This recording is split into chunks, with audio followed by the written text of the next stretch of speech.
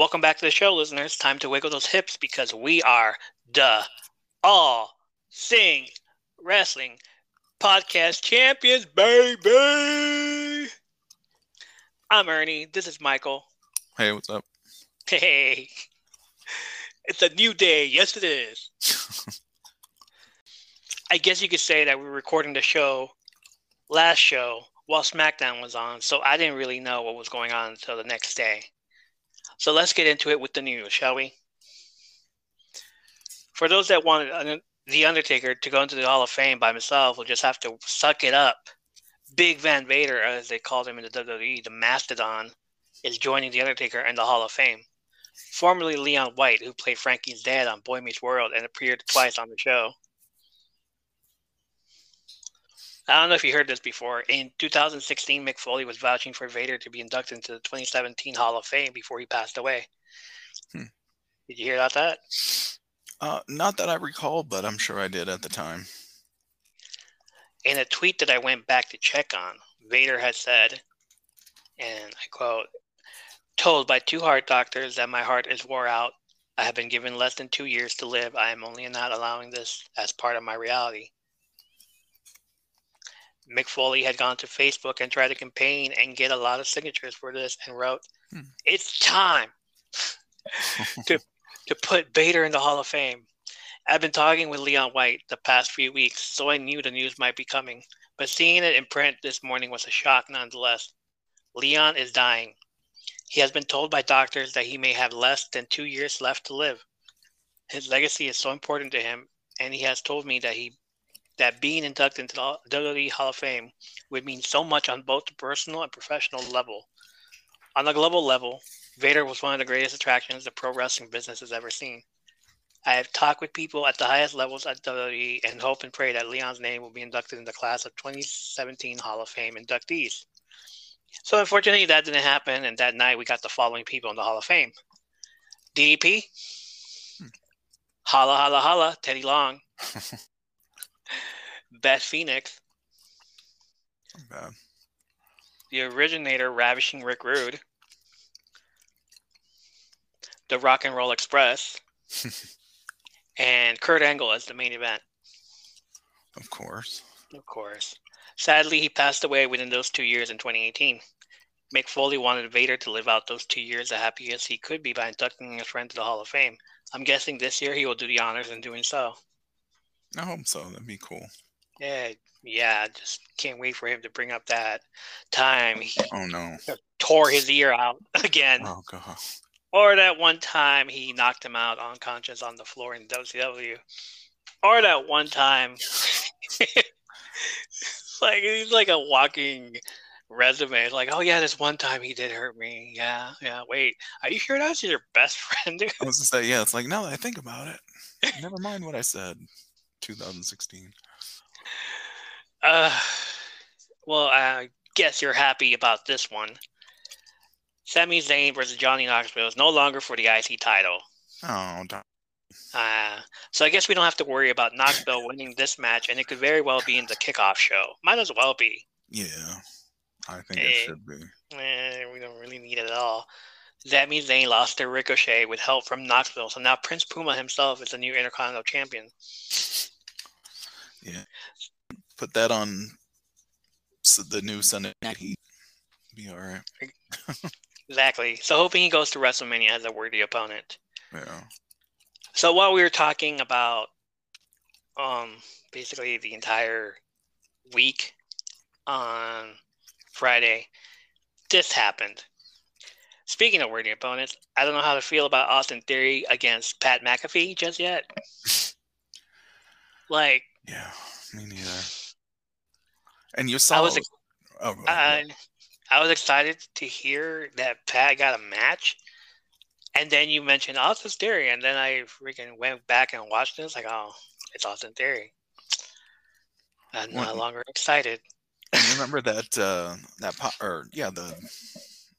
podcast with Vince?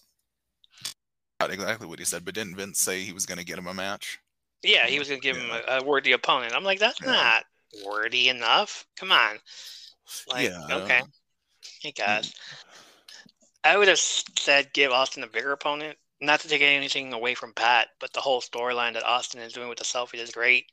It makes a lot of sense when it's done on big wrestlers, like he has done with AJ Styles and Brock Lesnar, which rest in peace Austin Theory for that match, Madison Square Garden.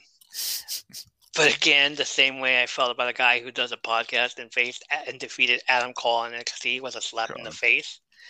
Same to this right here. Austin Theory is a great wrestler. I hated the way they made him into a goofy dork as part of the way with Johnny Gargano. And I'm glad he's doing his awesome gimmick with taking selfies when the wrestlers are down, which reminds me of when Mafia members whack their victims and they need proof. Yeah. There's the picture. Austin is doing that. So with that here, Austin doesn't benefit, and taking the selfie with Pat is just Pat. He's just beating up some commentator. Well, I was going to say, Austin Theory's legit. Isn't Pat? I don't know a lot about him. He was a football player, right? Yeah, but now he's just a commentator. And he's right. Even getting a WrestleMania match is kind of. Like, you're beating up a kicker and you're beating up a commentator. Yeah. You're taking a selfie for that? You're proud of that? Come on. It's Pat that benefits most in this match by defeating Austin. Absolutely. Or even losing. Just being there. Just being there. So, give him another person. Austin is, like, if you're going to push Austin to the moon with all the stuff that you've been doing lately, give him someone else. Yeah. Give Pat someone else. Someone more worthy. Like Sami Zayn. I mean, it'd be better than Pat, but it could be worse. He could be fighting Logan Paul. Okay. There he goes. See? Yeah. I also like the storyline Kevin Owens is doing by roasting all the Texas native people. He went after Booker T, telling him if he's from Texas, and why was he in a tag team with his brother called Harlem Heat? Harlem Heat, yeah. There's a Harlem in Texas. Yeah. You guys don't know about Harlem, Texas? Oh, yeah. Come on. Everybody knows about that. Everybody should know about Harlem, Texas. And why did he have an accent when he became King Booker? Yeah, have you never been to Harlem, Texas? That's how they talk over there in Harlem, Texas. Sure, all of them. Harlem, Texas is a strange city. Or twice. Yeah. Here to Harlem, Texas. He also went after JBL and Shawn Michaels. It's a good thing he didn't go after The Undertaker. Also from Texas. Yeah, I think he knew better than that. He knew better, which leaves out the person that is probably is gonna answer the call. Hey, I wrote this before I found out. So, Kevin Owens went on Raw last night and did his little thing. And look, I could embarrass any of these guys easily, but I have the perfect guest in mind. Someone who embodies the state of Texas like no one else, because just like the state of Texas, he is a broken down shell of his former self, living on past glory. Look, we haven't seen this guy in a while, and I bet since then he's let himself go. He's probably drinking beer all day, all night, like the redneck he is.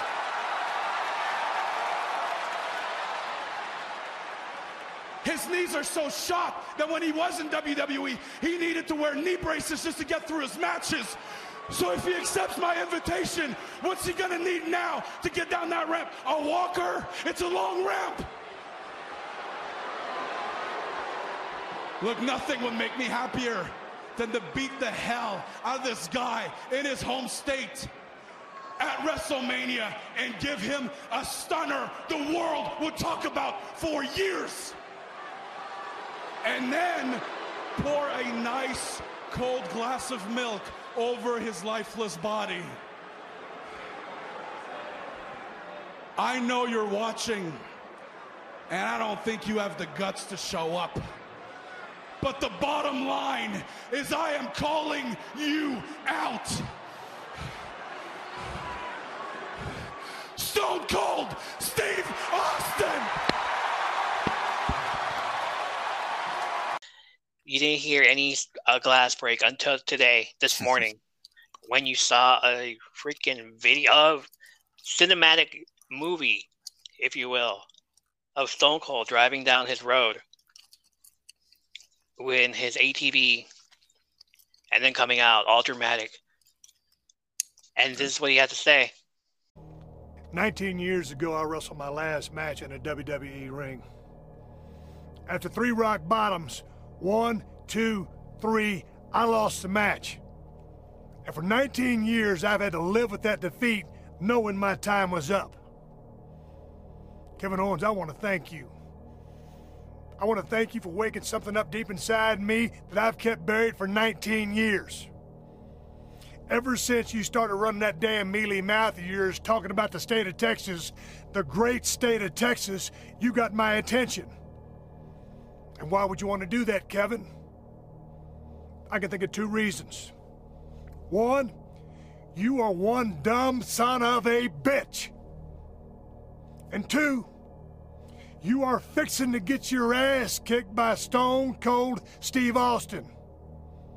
Whether you want to call this a KO show, a match, a fight, a brawl, whatever, I will guarantee you this. In Dallas, Texas, where I started my career at WrestleMania, Stone Cold Steve Austin is going to open up one last can of whoop ass on you, Kevin Owens. And that's the bottom line, because Stone Cold said so. So yeah, what do you think about that? Well, I think the only person that would have been worse than The Undertaker is Stone Cold. So Yeah, give me a hell yeah. Austin 316, age 59, says I can't go anymore. Man, he's got one more. I mean, on paper, I'm excited.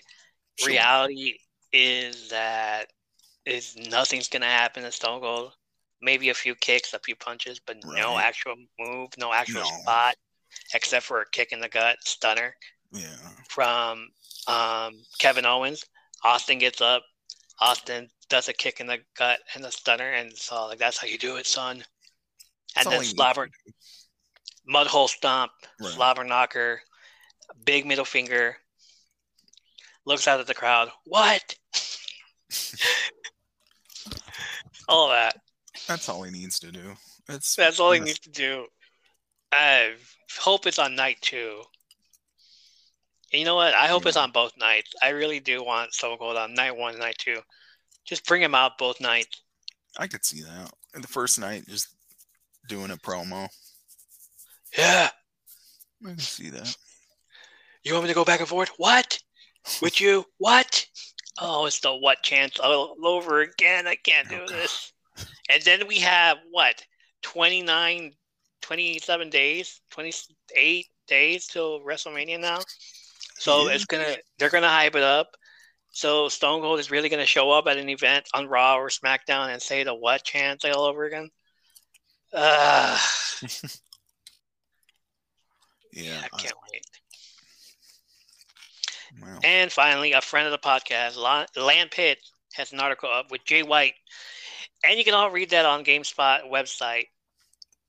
I will have a link in the description. Switchblade goes on to explain his actions as to what he did with Guerrillas of Destiny and the future of the Bullet Club faction. Too sweet!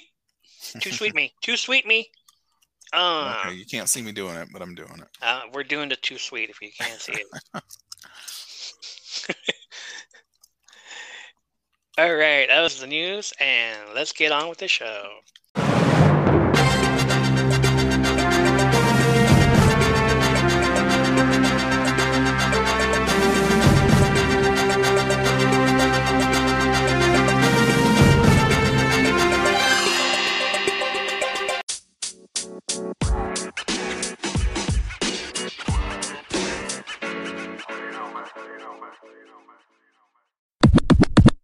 All right, AEW Revolution was on Sunday night, and I'm not mad about the winners and losers because it was an awesome pay-per-view show. First match of the night, Eddie Kingston defeated Chris Jericho. Lovely as it sounds. After the match, Jericho refused to shake Kingston's hand, and vowing he would do so if Kingston defeated him. So we're getting a heel Chris Jericho again. Okay. Yeah, I like him better as a heel. Or, like, I'm not shaking your hand. Any petty-ass Jericho. Petty Jericho, there you go. Yeah. Refuse to shake anybody's hand. I don't know where you've been. We're in a pandemic. It's true, Don't be shaking people's hands during a pandemic. I agree with Jericho. You don't know where Eddie's been. Jurassic Express defeated the Red Dragon and the Young Bucks. As predicted, the Young Bucks joined this match after winning the Tag Team Battle Royal. I called it. And they tried working together throughout this match, but it didn't work out. Together with Red Dragon, of course. The Jurassic Express wins. Yay. Great. Wasn't interested in these matches at all, except for a few. Wardlow defeated Keith Lee, Orange Cassidy, Powerhouse Hobbs, Ricky Starks, Christian Cage in the Face of the Revolution ladder match. It was, there was how a Money in the Bank, and there's a briefcase on top. Yeah, there's a big O-ring on top. Okay. Like, it looks like a balloon. So, Wardlow goes up there, grabs the ring. Right before he power bombs Ricky Starks on top of another ladder. And, man, the impact on that one. Ricky Starks hits the back of his head on one of the rungs. It is so brutal. After the match, we see the newest acquisition for AEW, Shane Swerve Strickland, who is now All Elite. He was recently on the gold and black brand of NXT, and then got a group of people with him, a stable. They went to the main roster in SmackDown. Remember those guys? I do not. Hero. A week later, they released a girl in the group without them knowing. No. Weeks after that, they released the rest of the group. Thanks a lot, SmackDown. Main roster. So as soon as that happened, the IWC wanted this man to go to the AEW Internet Wrestling Community. Great. Jade Cargill defeated Tay Conti. God, all this hate on Jade Cargill for no reason. I mean, there's a reason she's green, but she knows it. Everybody knows it, and it is pissing people off. So, like, might as well go with it, roll with it. Yeah. She comes out wearing green, just like Jade from Mortal Kombat. So she's holding the TBS championship, and then comes out looking like Jade. I'm like, wow, that's awesome. They should have had Glacier as her manager. Oh, wow. During the match. $500,000 on that one. Oh, that's lovely. During the match, Jade was heavily talking smack about Tay's Brazilian wrestling style, as well as martial arts background, saying, fuck this Cobra Kai shit. Uh-oh. Yeah, she apparently she's that bitch. That's what she likes to say. Even as going as far as a slap to the face to all the geeks and nerds out there. She tried doing the crane kick, stance kick, the one at the end of Karate Kid 1, and mocked Tay Conti some more. It's like, come on over. Tay couldn't get it done, and Jade continues her winning streak to 28-0. We have a new Goldberg. Yeah. Literally, Jade is a new Goldberg. Doesn't know how to wrestle. Well, she does. It's just everybody's mad. Everybody stays mad. Let them stay mad. Yeah, let them. She's doing something. That's the reason she's on TV, because you're mad. They're paying attention to her. Bad publicity is still publicity. Exactly. Even though they're like, release her. I'm like, damn. You wouldn't wish on anybody about that in WWE. Why would you say that about AEW? That's not true. Remember how bad they were to what's the red girl? Yeah, Yeah, totally forgot about that. But she's no longer around. That's true. They actually got rid of her. So. She actually can wrestle. Jade has wrestling experience. And Eva was just like, oh, yeah. Go ahead. Oh, I thought you were saying actually wrestle. Okay. No. Jade has wrestling okay. experience. Eva is like, why is she here? She should have been one of Godfather's valets. Oh my lord. A whole train. Yeah. My favorite match of the night, CM Punk defeated MJF in a dog collar match. It lasted 25 minutes and 45 seconds. Oh my god. It was brutal. MJF tried playing mind games by coming out to CM Punk's cult of personality first. Yeah, okay, sure. You're so mid. But CM Punk said nope and came out to AFI's Misterio Cantare. The song that I'm going to be playing in the top of the show. Complete with old gear from his Ring of Honor days. Immediate goosebumps. Oh, man. It was like watching him versus everybody again. Watching him in a Ring of Honor again. Yeah. Obviously, the whole match got bloody. CM Punk taking most of the hard bumps because why not?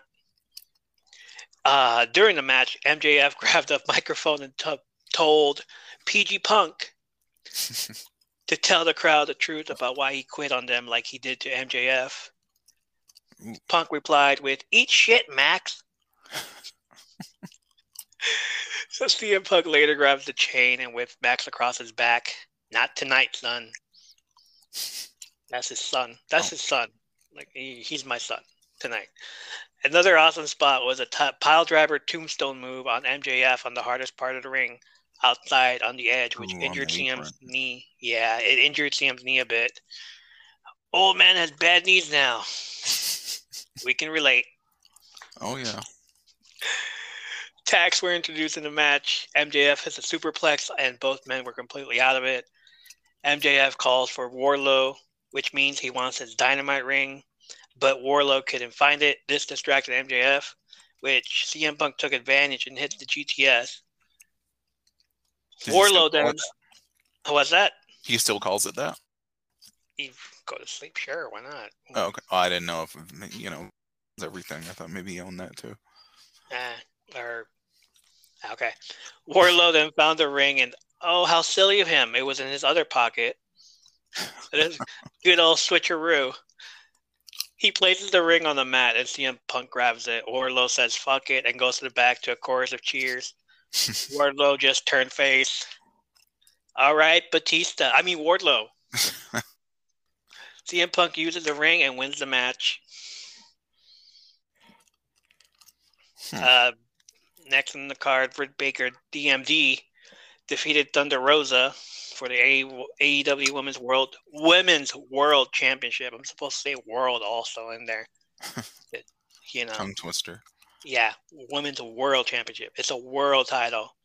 It's a coveted, and it's a beautiful title. It's a belt. It was a great match. I really didn't care. Don't care much about it. I watched it. I was like, all right, cool. On to the next person. Not Thunder Rosa. Somebody else, please. Jon Moxley defeated Bryan Danielson. After the match, Danielson kicked Mox some more, and they brawled in the ring. Not even security could keep them apart, and then the best thing ever happens. The loudest pop of the night. Sir William Regal shows up, and is all elite, and gets these two to shake hands. He slaps Moxley, and then he turns to look at Bryan. Is that what we're calling Bryan Danielson? Yeah. Sorry. And then he turns over to look at Danielson and slams him too. And Danielson has this look like, "Daddy just slapped the hell out of me." Like, "How dare you, sir?" He was about to cry. I don't care. Oh, I can just hear Kyle O'Reilly, Bobby Fish, and Adam Cole in the back cursing at this man. What he put him through in NXT. War Games! If only they were able to do that in AEW. That would be pretty cool. Darby Allin, Sting, and Sammy Guevara defeated Andrade, Cassidy, and Matt Hardy because... Yeah. Why not? Who didn't call that one? is the match before the main event, and I didn't think that it would be this long, but it was. It left something open for a possible turn on Wednesday for tomorrow, or Wednesday. I'm sorry, I'm not supposed to mention. I don't know, and then a possible showing up the next week or at the next pay-per-view. Yeah, we'll see. Hangman Adam Page defeated Adam Cole. 25 minutes. This was a long pay-per-view. Yeah. Every Long match, every match on this card was at least 10 to 15 minutes long or 20 minutes long, except for the Jade Cargill match, who was like 7 minutes for those little spots of the crane kick and all that stuff. It was a great match till the end. I honestly thought Cole was going to win. We were all waiting for it. That doesn't happen. I still say Cole is going to be the AEW World Champion by the end of the year. I'm calling it. We'll have to The see. obvious tweet and chance of the night was, "We want Adam." Which one? We want Adam. Shut up. That's not fun anymore. Not a bad match to end the show. Adam Page wins, and it ends just like that. Like the past few months, the rule of 3, like 3 new people show up. We got Swerve. We got William Regal. We didn't get anybody else. That's it. Everybody's waiting for Kenny Omega to show up. Jeff Hardy. Somebody. No. I was honestly thought we were getting a third surprise person, but disappointed. And that was Revolution. Not bad, not bad.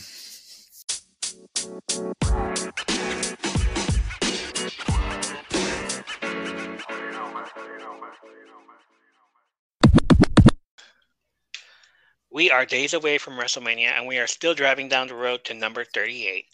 We've taken trips to go see WrestleMania 3, 5, 6, and 9. All awesome events in their own way. Today, I want to go with maybe one of my favorite, and I don't know if any of these WrestleMania was this perfect. Tonight, we're heading down Madison Square Garden, where it all started, for WrestleMania 10.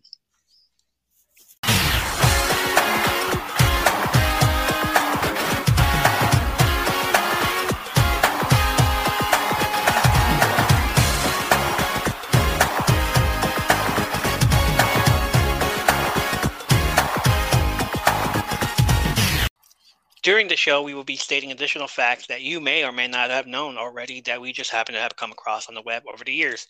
At times, we will discuss what happened afterwards to either the feud or the wrestler throughout the year.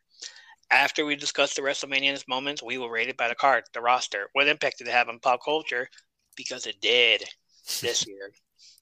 And is it rewatchable by giving it a unique rating system, such as how many videotapes out of 10 will we give it, and will we take it with us to school to have our friends watch it during a free class or an elective?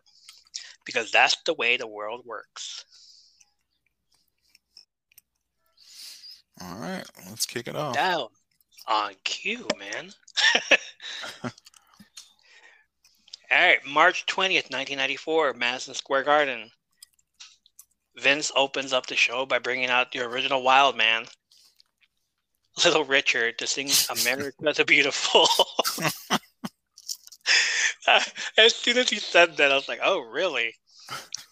And then I'm looking like, all right, 95. What was going on in 95? Oh, okay. Probably the reason Mark Merrill was named that by Vince, because he looked just like Little Richard. Yeah, the hair and everything. Same reason he was named Johnny B. Bad in WCW and having a gimmick of a flamboyant Little Richard lookalike. Okay. Commentators for the show was Vince McMahon and Jerry Lawler. Which I forgot how much I like them together. Right? Well, besides the fact that Vince totally destroys my ears every 5 seconds. It's gonna be it's what a maneuver! And he just goes with that. He's gonna do it! Dude, what? How many people are in there? Dark match 1. The Heavenly Bodies defeated the Bushwhackers. Okay. Even after all that was done to Tatanka by Jimmy Del Rey. The Heavenly Bodies are still employed. Yeah. Cool. Great. Well, Good. that's Vince for you. Hey, great job there, guy. You have a serious guy being accused, and okay, sure. Let's But go look at for the it. match you gave him, though. Maybe that was the punishment. Bushwhackers. How was this man not in jail or prison? Even like the entire year, he's like, wait. I kept reading on them. It's like, they were here. How are you not in prison, dude? Damn. Like, people saw you, and you blamed it on Tatanka, and still Tatanka was like, nah, I'm mad at you, son. What? A lot nicer than me. Hey. Gotta protect the boys. Yeah. Hey, actual first match of the night exceeded my expectations for the show. Damn. In the words of Farouk, damn. Yeah, that was a main event match, but in the beginning. Main event caliber match in the beginning, and it's the longest match of the night for good reason. 20 minutes and 21 seconds. Owen Hart defeated Bret Hart. Man, the storyline of this, going back to Survivor Series, then the Royal Rumble, and then the whole promos they did, it reminded me so much of when Austin and The Rock and the Limp Bizkit theme in there. It's like, that's how you do. That's how you do a promo, and then this was the blueprint right here. Mm-hmm. They do a recap showing Owen Hart getting eliminated by Shawn Michaels, and even though Team Hart won the match, Owen still has the audacity to come out and try to make it about him. Of course. We get that cool Owen Hart synthesized intro. Yeah, that.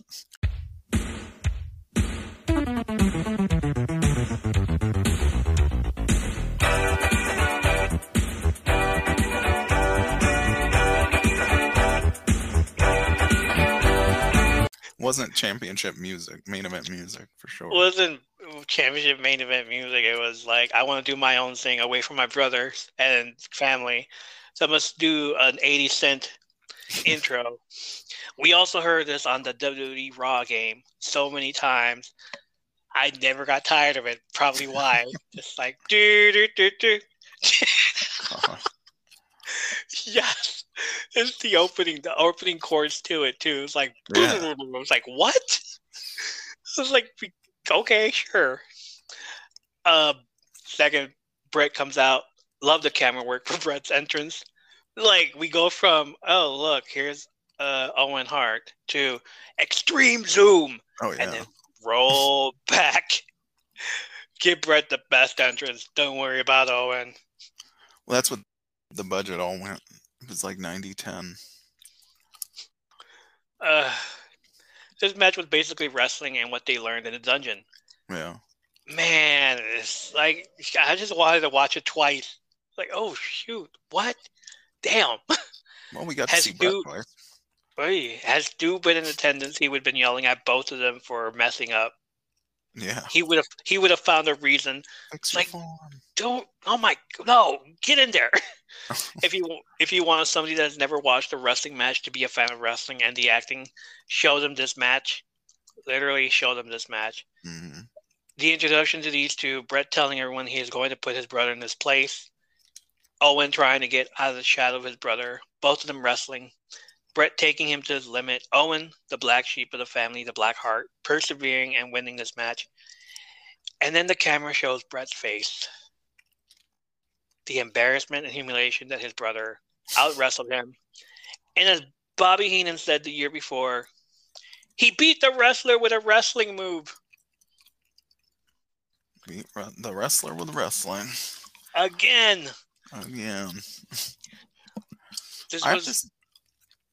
go ahead. I would say it was actually a good ending. It was clean, and it was a good. That sequence at the end was really good.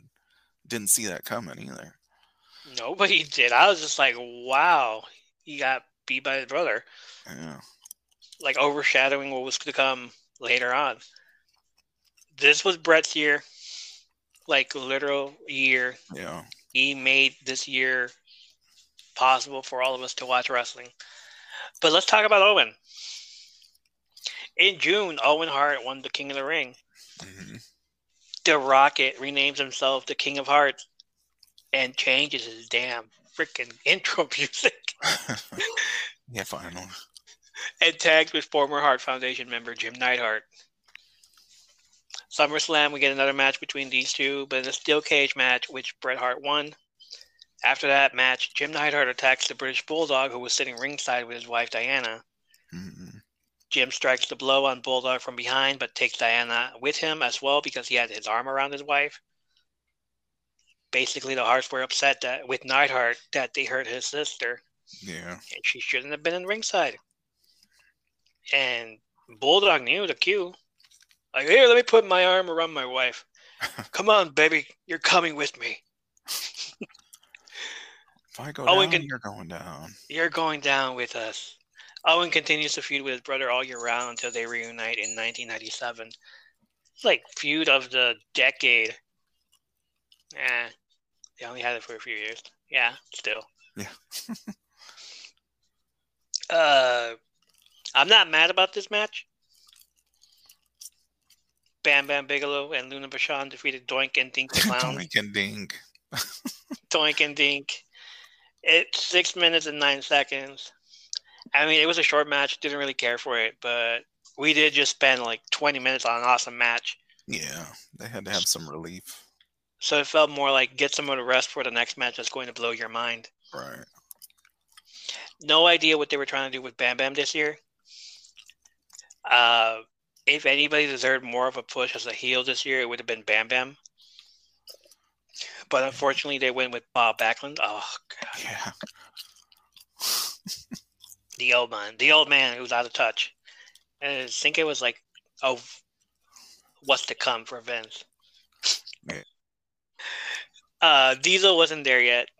Yokozuna was fading out as number one heel. Adam Bomb was a jobber. Yeah. Basically everyone that helped Yokozuna win the casket match at the Royal Rumble. The heels weren't like top heels at all. Right. I didn't think of them as a top heel except for Ted DiBiase, but he's not wrestling anymore. He's a manager. No. Yeah. And IRS maybe, but even then he's a lackey. He's a patsy. He's a go do this for me from Vince, and Vince is all not Vince. Go do this for me from Ted DiBiase, and IRS does it, but he comes back all like, "Sorry, boss, I couldn't get the job done." He's the guy that thinks he's the co-host, but he's really just one of maybe the producers at best. They break up Bam Bam and Luna and have Ted DiBiase buy off Bigelow's contract. There's your number one heel doing heel stuff, but he's not a wrestler. Yeah. So immediately he is put in the $1 Million Corporation. Already on the team is the down and out and hard times legend Nikolai Volkov, who wears property of Ted DiBiase in his trunks. Of course, he adds his taxman IRS Erwin R. Shyster.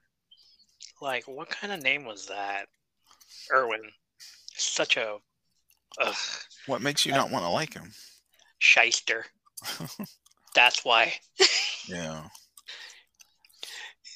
And then the third man is Bam Bam Bigelow. Eventually, others join as well, like King Kong Bundy and the fake Undertaker. Still not one of them get a shot at the top heel. It's none of. Well, King Kong Bundy. Tatanka was. Corporation. But that was after SummerSlam. Yeah. That was like second half of the year, and it wasn't even. You had to have been the whole year. You should have been the top heel. Right. And after what Tatanka did, I was like, okay, you're number one heel now for the rest of the year. For the rest of this, until you leave us. Until you leave. Sorry, dude. He had that storyline of selling out and joining the team. They did Luna wrong also. As this was going on, the women's division was kind of taking off. Alundra Blaze was the women's champion in the roster of just about 3 women and some jobbers. Yeah. Yeah. But at this time, it was Luna, Alundra, and Leilani Kai. Yeah. I didn't know who she was. I saw her, and I was like, oh, that's Leilani Kai? I thought she would look totally different. Okay. Well, let me ask you, when she came out, were you expecting to see Bull Nakano? Because that's actually who I was blue anymore. It's like, oh, that's not her. That's somebody else. I was expecting Leilani Kai, not Leilani Kai. Okay. See how my accent changed? Okay. I was expecting Japanese wrestler, not trailer park trash. Yeah. I apologize. No, I don't. Notable names later on is Bull Nakano and Bertha Faye. She joined a failed division. Now I understand why she threw the title in the garbage. Yeah. Yeah, right. Freaking 3 minutes. She didn't beat anybody. No. It's, well, a tournament, but it was... Well, yeah, but... I mean, where was Rockin' Robin? Oh, God. Still singing the national America the Beautiful. Back at WrestleMania 4, 5. One of those. Don't quit your day job. We told you. You could have been here. It's later revealed on the dark side of the ring of Luna's episode that Alundra didn't mind letting Luna win the championship, and she was going to lay down for Luna. But Luna broke the count at the last second because she didn't want to get herself or Medusa in trouble. We know what happened to Doink. This is no longer Matt Bourne, who got released in December. Drugs. This is now the new guy, Ray Licamelli, who continues to tag with Dink throughout the year. Speaking of Dink, he was a big part of 93 when Doink was a heel and was facing Randy Savage. Dink came out from under the ring dressed as a miniature Randy Savage and attacked Doink. Oh, yeah. I had to look it up. He looked exactly like Randy Savage, but just a smaller version. Oh, wow. I have to go back and look at that again. Later on in November, he was repackaged and given as a gift to Doink by Santa Claus. Santa! After a while, he's released and goes back to Mexico and becomes a mini luchador of the original size wrestler. Mascarita Sagrada El Dandy? Whatever it's called. Yeah. Not bad, but the match was just 6 minutes long. And then we get to the other main event. Randy Savage defeated Crush in 9:49. What would you have called this match? You mean like what type of match? Because I definitely didn't think it was a Falls Count Anywhere match, although I guess it... Could this have been a better match had it been a last man standing match? Yeah, that probably would have been better. I definitely didn't... And I didn't know. I guess I wasn't... the whole 60-second thing, because now when they do Falls Count Anywhere, they don't get counted out. 10 seconds. Well, but Falls Count Anywhere, you can't get counted out. Right. Yeah. So, but it was like the last man standing. It's 10 seconds. Oh, like, all right. If you're not up in 10 seconds, you're out. This was like almost like that. But they had a 60-second. I was like, that's a long time. Like, was last man standing not a thing back then? I don't think so. Not yet. Like, the premise of this, all right, so we're going to do a match where I'm going to beat you like 5 times, 1, 2, 3, and then the only way to win this actual match is go back to the ring, brother. After he hangs him up on that jungle gym looking thing. He freaking Randy sweeped him. Like, literally, it was a sweep. He just... Every cover was from Randy Savage, and Crush was just like taking it. It's like, why are you there? All 10 minutes. You couldn't. Oh, man. The best part. I love how Mr. Fuji is not fucking around here. It throws a cup of water on Crush when he's out. It's like, make up, motherfucker. Fuji's losing 2 matches tonight. Crush better not embarrass him right now. Yeah. But he did. He did. It was Randy, funny though how he won though. yeah, upside down, and then he like tried to tie him up, get him, keep him up there, but it didn't work. So it's like, screw it, man. I'm gonna go back to the ring. Dig it. Randy Savage wins by tying Crush upside down in the backstage area. Meanwhile, production is seen everywhere. Like, help him! What? Untie him. After this, it was back to calling matches on Raw and King of the Ring. Yeah. They basically had match nothing for him, with his last time in the WWE being the MC at SummerSlam. Okay. Of course, the rumors that he left because Vince found out he was hooking up with Stephanie McMahon, who was 18 at the time. I checked the numbers. He didn't. He wasn't forcing himself on her on a minor. No, she was 18. She was legal. I don't think that happened at all, though. Like, yeah, I don't. Of all people. Yeah, save herself for some other guy. Well, I would think Shawn Michaels or somebody like that. Not Shawn Michaels' best friend. Or what, Marty? Oh my goodness. Kevin Nash and Razor Ramon before they left WWE. Like, hey, Triple H, you should check out this girl. Oh, jeez. What? Crush had a bad time after this, losing his King of the Ring qualifying match because of outside interference by Lex Luger, which then started a feud until SummerSlam. Crush doesn't come back until the 95 Royal Rumble. Man, he just had a horrible year. But he was one of those people that did The Undertaker wrong at the Royal Rumble. So, fuck that guy. He gets his comeuppance when Undertaker returns. Hey, good to know things don't change when it comes to women wrestling. Alundra Blaze defeated Leilani Kai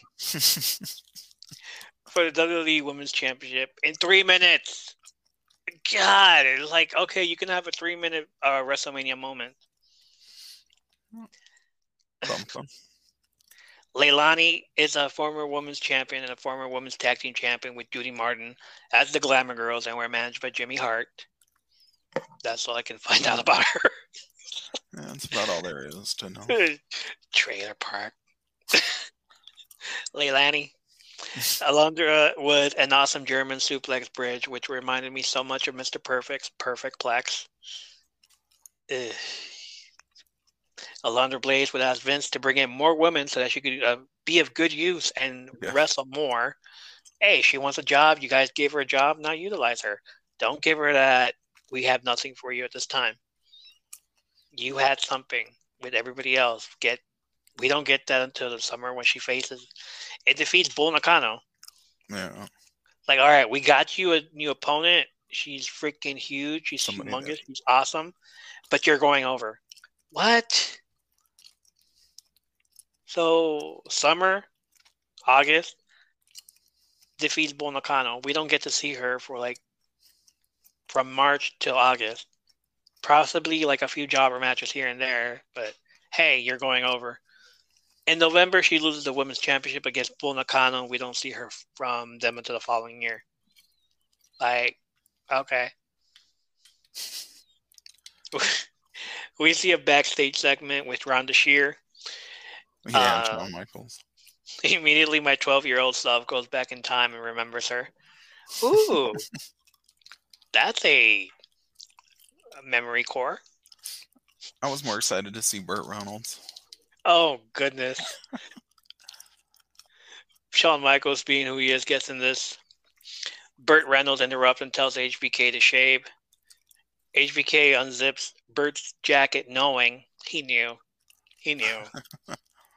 I just know that he knew and saw that pose Burt did a few years back.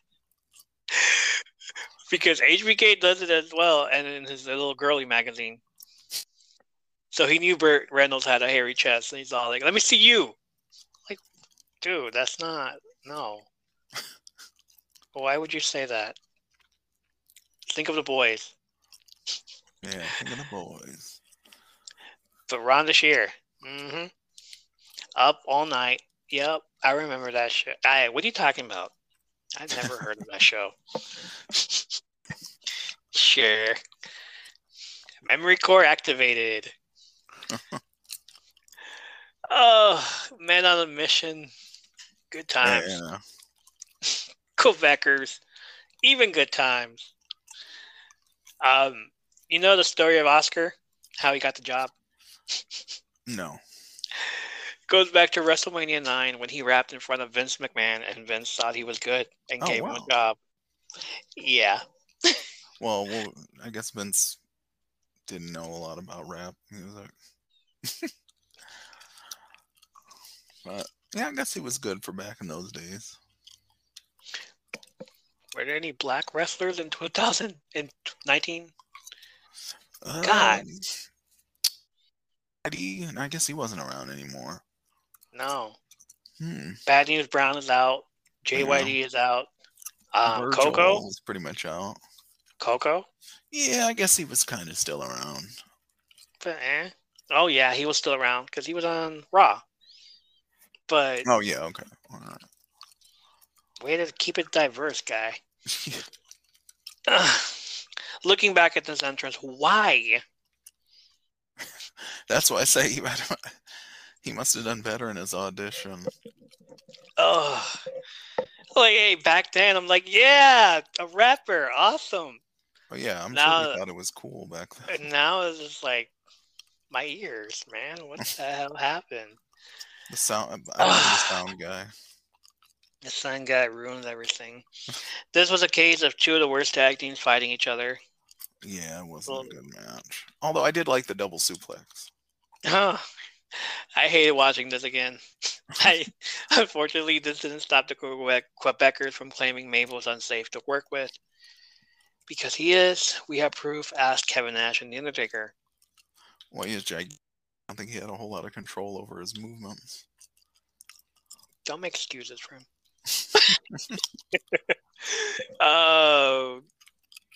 Yokozuna defeated Lex Luger via DQ. Yeah. Lex Luger. Mr. Perfect. Mr. Perfect. Lex Luger couldn't keep his hands off of Mr. Perfect. Like, hey, man, don't touch the ref. Stop touching the ref. That's true. He should have known better. And 1440. I love that perfect swerve. I mean, Mr. Perfect didn't forget about what WrestleMania did a year ago. You know, it was Alexander's fault, not Perfect. As soon as he did it that night on Yokozuna, Kurt Hennig had a momentary flashback of, oh shit, that happened to me too. And that elbow again. It's the plate. Now I remember why I'm here. I think he had amnesia up until that point. Like, oh shit, concussion is out. What? I'm back. Time to screw this match. Unfortunately, Alexander likes to talk a lot, and so he was talking to a few other wrestlers at a bar about how he was going to win this match, and a journalist overheard it and put it in the newspaper the next day. Way to go. Well, WWE can fix this by having Mr. Perfect be the scapegoat and rekindling that feud. Yeah. But Mr. Perfect, once again, is out of action due to his back, and he takes the whole year off. Thanks for stopping by, Kurt. See you next time. Which will be introducing Hunter Hearst Helmsley. Not bad. Not a bad way to come back. Not a bad way. Luger feuded with Crush until King of the Ring, and then we all saw that Alexander had joined the $1 Million Corporation because, well, who isn't going to believe a Native American? I believed him. I totally believed him. I thought for sure. Tatanka was a Johnny Bananas before the banana boat set sail and stole the money from Sarah on Rivals 3. Tatanka took the money and stabbed his best friend in the back. Booyah. Sometimes you gotta take the money sometimes. And that's how Tatanka became the number one most heel ever. Yeah, because of that moment. He was a good one back then, and something that not a lot of people would have expected. I mean, we did have Jeff Jarrett, but Yeah. I wouldn't call him a number one heel, just No, I like don't think some so. guy. He doesn't call himself a number one heel back then. He just wanted to wrestle. But, you know, him and his team, back to Alexander, him and his team, Guts and Glory, what an original name, which consisted of Smoking Guns, Adam Bomb, and Mabel. That's horrible. Mabel. Lost to the $1 Million Corporation at Survivor Series. Oh, man. He had Mabel in there. What the hell? Yeah, what'd you expect? Maybe if he had the All-American Badass in his corner again, he wouldn't have lost. Just saying. I am American Badass. Oh, favorite match of the night. I'm kidding. Earthquake defeated Adam Bomb in 35 seconds. Yeah, I didn't even the match when I was watching that. I thought, because he attacked, or no, they don't even get entrances. Yeah, no, because Howard Finkel attacked Harvey Whippleman attacked the Fink. Get it right. Harvey Whippleman attacked the Fink. Well, okay, but then Harvey Whippleman on his ass, though. He's so like, hey, your big ears and your fake hair. Like, yeah, we get it. And Fink is all like, oh, hell no. Started going up to him, and then Adam Bomb comes out. It's all like, don't mess with my manager, bro. And he tries to get at the Fink, and then Earthquake comes out. Yeah. And I didn't even know there was a match. It's just like, okay, why? It's like a ref comes out. It's like, okay, that's weird. Natural disaster took care of the explosion. Cool. At 35 seconds, I guess it was just like a fix for the Yokozuna match. Sure. Yeah, pretty much. A sideshow. It wasn't even long enough to go to the bathroom or anything, though. Right. It was like, okay, right on to the next match. Razor Ramon defeated Shawn Michaels in the ladder match. First ever ladder match shown on WWE TV for the Intercontinental title. It actually wasn't the first ever, but okay. The ladder is introduced by Bret Hart, who had a match against Shawn Michaels to showcase what it actually was. They don't actually do it until it's Shawn Michaels versus Razor Ramon. First ever. Right. We still get to watch that Bret Hart versus Shawn Michaels ladder match on the Peacock. Oh, wow. Okay. I'll have to check that out. It's there. It's there. It's like on Hidden Gems or something. Okay. I'll have to watch that. HBK and Chico went 20 minutes over and ruined a WrestleMania moment for other wrestlers that were supposed to be in a tag team scramble. Yeah, with all those guys backstage, right? With the... Yeah. After the match, they were both yelled at by Macho Man, who called them both selfish. This match was voted by fans as Match of the Year. Dave Meltzer gave it a 5-star rating. And we all know what happens when a match does this well. The WWE needs to recreate it. Case in point, once in a lifetime. Yeah, once. Once in a lifetime. Should have been once. What depends on whose lifetime?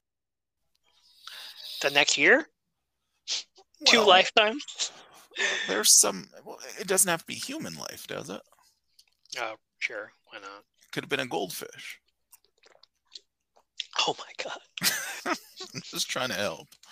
I was like, I forgot about that match. Oh, cool. Once in a lifetime, part 2. For the next few months, HBK was out with injuries, in which he started his own talk show called The Heartbreak Hotel. Not to be confused with the SmackDown Hotel. No, definitely not. Heartbreak. In August, HBK and Diesel won the tag team championships from the Head Shrinkers, who turned face. They were faces. The next day, Diesel lost his Intercontinental title to Razor Ramon when HBK accidentally superkicked Diesel. Hey, good job there, buddy. A little suspicious there, and you think they were teasing a split. Survivor Series, it happened again when he super kicked his best friend and lost the match for the team. If it was an accident, then why did he run away? True. Yeah. A little thing called Marty Jannetty. He's known for that. At least they didn't do it on the barbershop. No, put him through the glass. Diesel will probably put Michaels in the glass. Like, Razor continued to feud with HBK and Diesel, trying to win back the IC title after he lost to Diesel on an episode of Superstars. We get it on a C level, and not on Raw. It was just like, let's go to the D show. It's all right, because I actually got to see it. Fine. SummerSlam, he won it back with Walter Payton in his corner. Yeah. At Survivor Series, he was the lone survivor of his bad guys team, which had the 1-2-3 Kid, British Bulldog, and the Head Shrinkers, against the Teamsters, such as generic name team, which consisted of Diesel, HBK, Jeff Jarrett, Owen Hart, and Jim Neidhart. Not bad. Not a bad team, though. I mean... He would go the remainder of the year feuding with Jeff Jarrett for the IC title. Razor. And in the main event, finally, Bret Hart defeated Yokozuna for the WWE Championship with Roddy Piper as a special guest referee. The match lasted 10 minutes and 38 seconds. Why? Because Yoko can't go 15 minutes. Nope. No. I'm surprised it lasted that long, looking back. The first match was like 14 minutes. He gassed out. This is the reason they took the belt from him. This one was like 10 minutes shorter. Like, come on. Why'd you put the belt on him in the first place? Against Bret. Like, you're going to give it to him and not... Oh, yeah, Hogan. Well, and then you give it to him again. Sure. And then you don't give it to Luger. Great. You expect him to be in 10-minute matches all the way to now. Yeah, maybe they thought he was going to work on his cardio. Oh, wow. After WrestleMania, they tried to embarrass Yoko, who we all know is Samoan. So they had him face Earthquake in a sumo match in which he lost. Come on. But Earthquake actually was a sumo wrestler at one point. Yeah, Earthquake was a sumo, but keep it kayfabe at least. Like, well, right, yeah. Like, he's Yokozuna. He's your freaking big ass man. Don't, make him look strong. Not Earthquake does it. He embarrasses him. But do you hear from Earthquake ever again after that? Does he do anything special after that? Your number one guy who you had as a champion, and now you're embarrassing him in a sumo match against what is Earthquake? It's supposed to be Italian, I think, but mid card. Oh, as far as that, yeah, mid card. Yeah. Opening card in 35 seconds in a match. We didn't get to see him, but make him look strong at least. Give him. He's an Inoue. He's related to, which one? Who's he related to? He's related to all of them. He's a Samoan. Like, what would The Rock have done? What would The Rock say about this? The Head Shrinkers. What would Roman Reigns think about that? The Bloodline. What would they say? What would they say? Make him look strong. Yeah, they didn't acknowledge Yoko. After this, no. No. It was like, oh, you lost in the sumo match. You are shunned. That was your match. You are shunned. Shun the non-believer. Shun.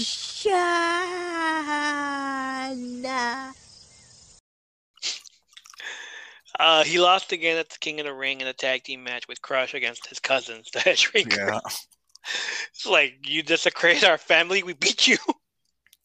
Oh, you embarrassed us. And then after the summer of real versus fake Undertaker, he focused his attention on the man that put him there. Another casket match at Survivor Series with the original Walker Texas Ranger, Chuck Norris, as the special guest enforcer.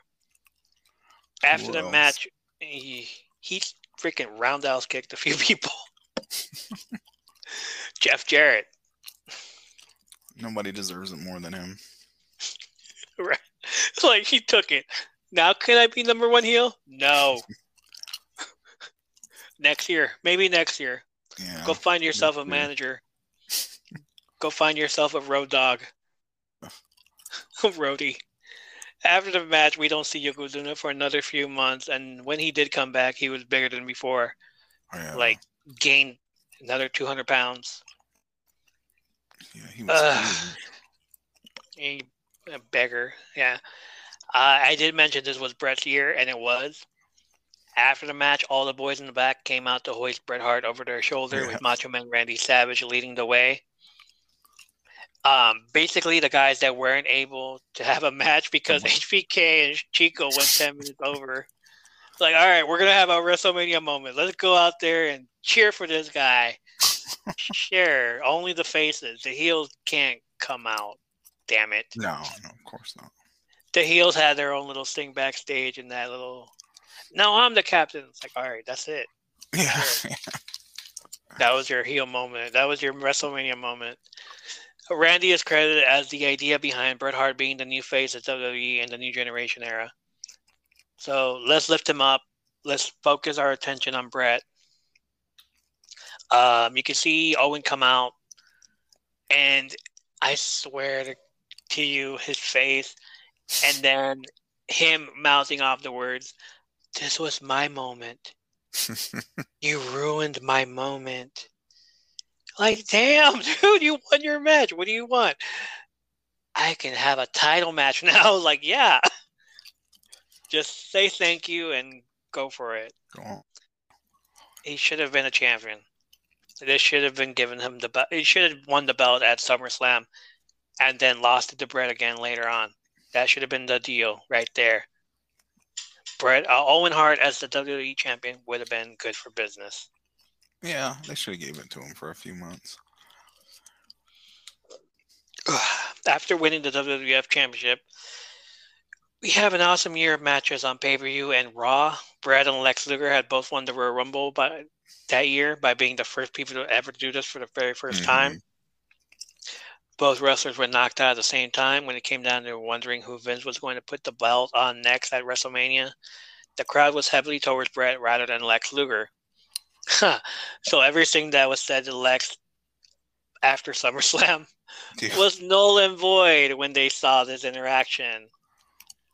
Oh, we thought the people liked you. Not anymore. So the match would have gone like this if Lex hadn't opened his mouth. Bret in the main event against Lex Luger. Unfortunately, that didn't happen, and we get this memorable moment. Bret Hart's memorable match that year on Raw was against the 1-2-3 Kid. And it was. Freaking that match was awesome. Like, Which they're both guys. So he pushed the 1-2-3 Kid. Yeah. He continued to feud with his brother, even giving him a title shot at SummerSlam. Should have been it right there. And then loses the belt at Survivor Series against a heel version of Bob Backlund. So you're going to give it to Bob Backlund, but not Owen. Yeah, I don't know what that was about. That one time when CM Punk told Vince to apologize. Apologize for this. We get Bob Backlund as a champion for like 7 days, 6 days before Diesel wins it. But we don't ever get Owen as the champion. Apologize. He must have owed Bob Backlund a check, and he was like, just give me the belt and we'll call it even. Your father wouldn't have done something different. I'm not my father, damn it. You're fired. It's like, all right, I'll give you the belt, but you gotta put Diesel over. He probably wasn't happy about that. That year, Bret was in a few TV shows. especially one called Lonesome Dove. Never seen it. I never got to see it. I would have watched it back then. I'm gonna have to look it up. I ended up watching an episode of Medicine Woman because I thought that was the show. Well, somebody else was in there actually. I forgot who. Oh, I didn't see it with any wrestlers. I think it was Edge, or was it? No, he was in Highlander, wasn't he? Yes, he was in Highlander. I thought this was the year that Brett was on The Simpsons, but it wasn't. Oh, okay. Not yet. That was cool. Let's review. All right. What'd you think of the card? So wasn't too. I mean, it was 9 matches. I think they had a few very, very strong matches to make up for the fluff. So I think overall, I view it more positively than negatively overall, especially because even the Brett and Yokozuna match was okay. I mean, at least I thought it was kind of cool that at the end, the turnbuckle, and that's how they end it. Clean wins. I thought that was good. It's kind of weird.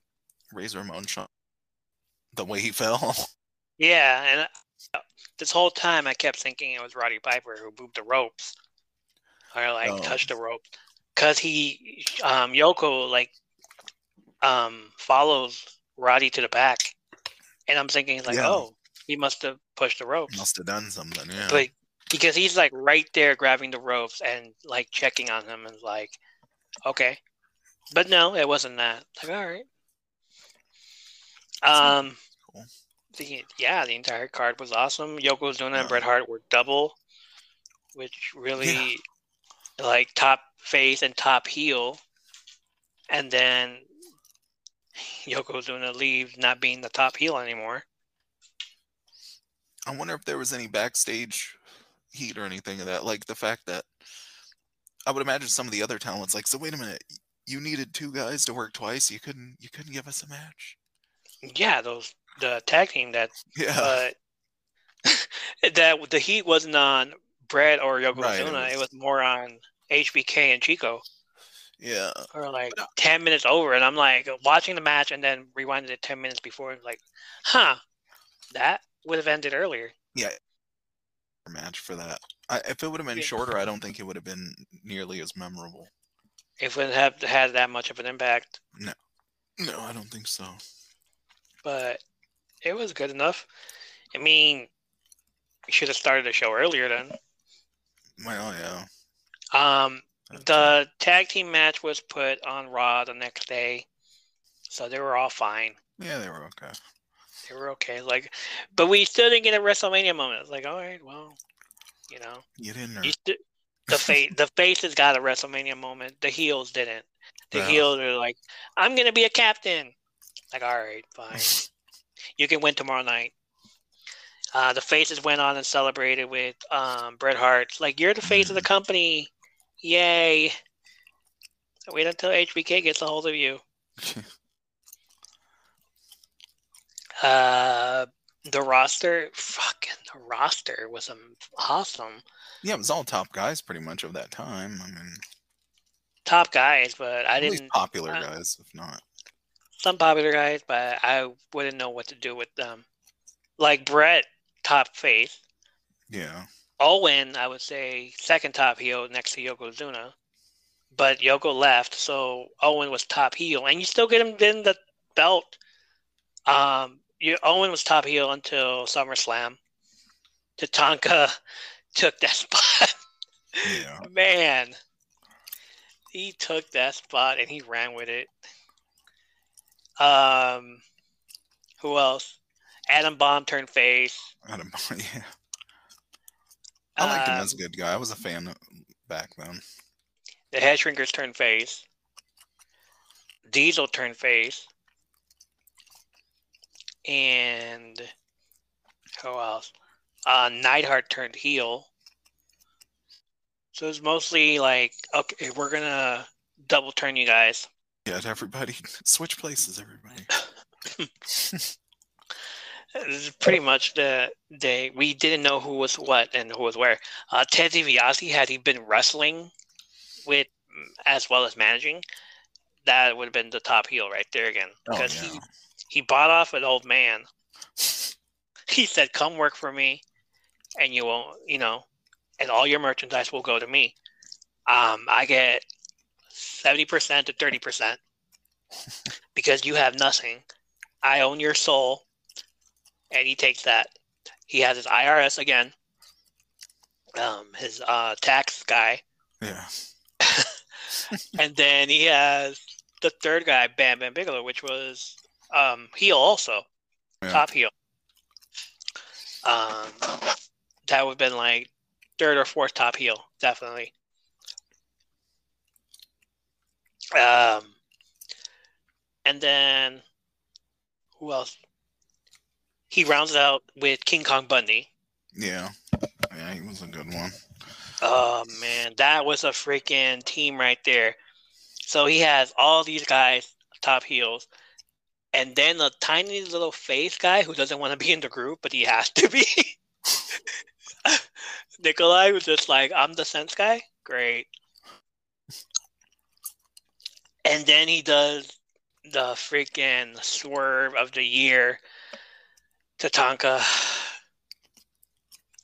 Damn it. Tatanka. He let us all down. I was upset. I was like, damn, that's... Wow. I was rooting for you. We were all rooting for you. How dare you? Oh, wait, that's not the main event? What's the main event? Undertaker versus Undertaker. Oh, shit. All right. I guess. That should have been the main event.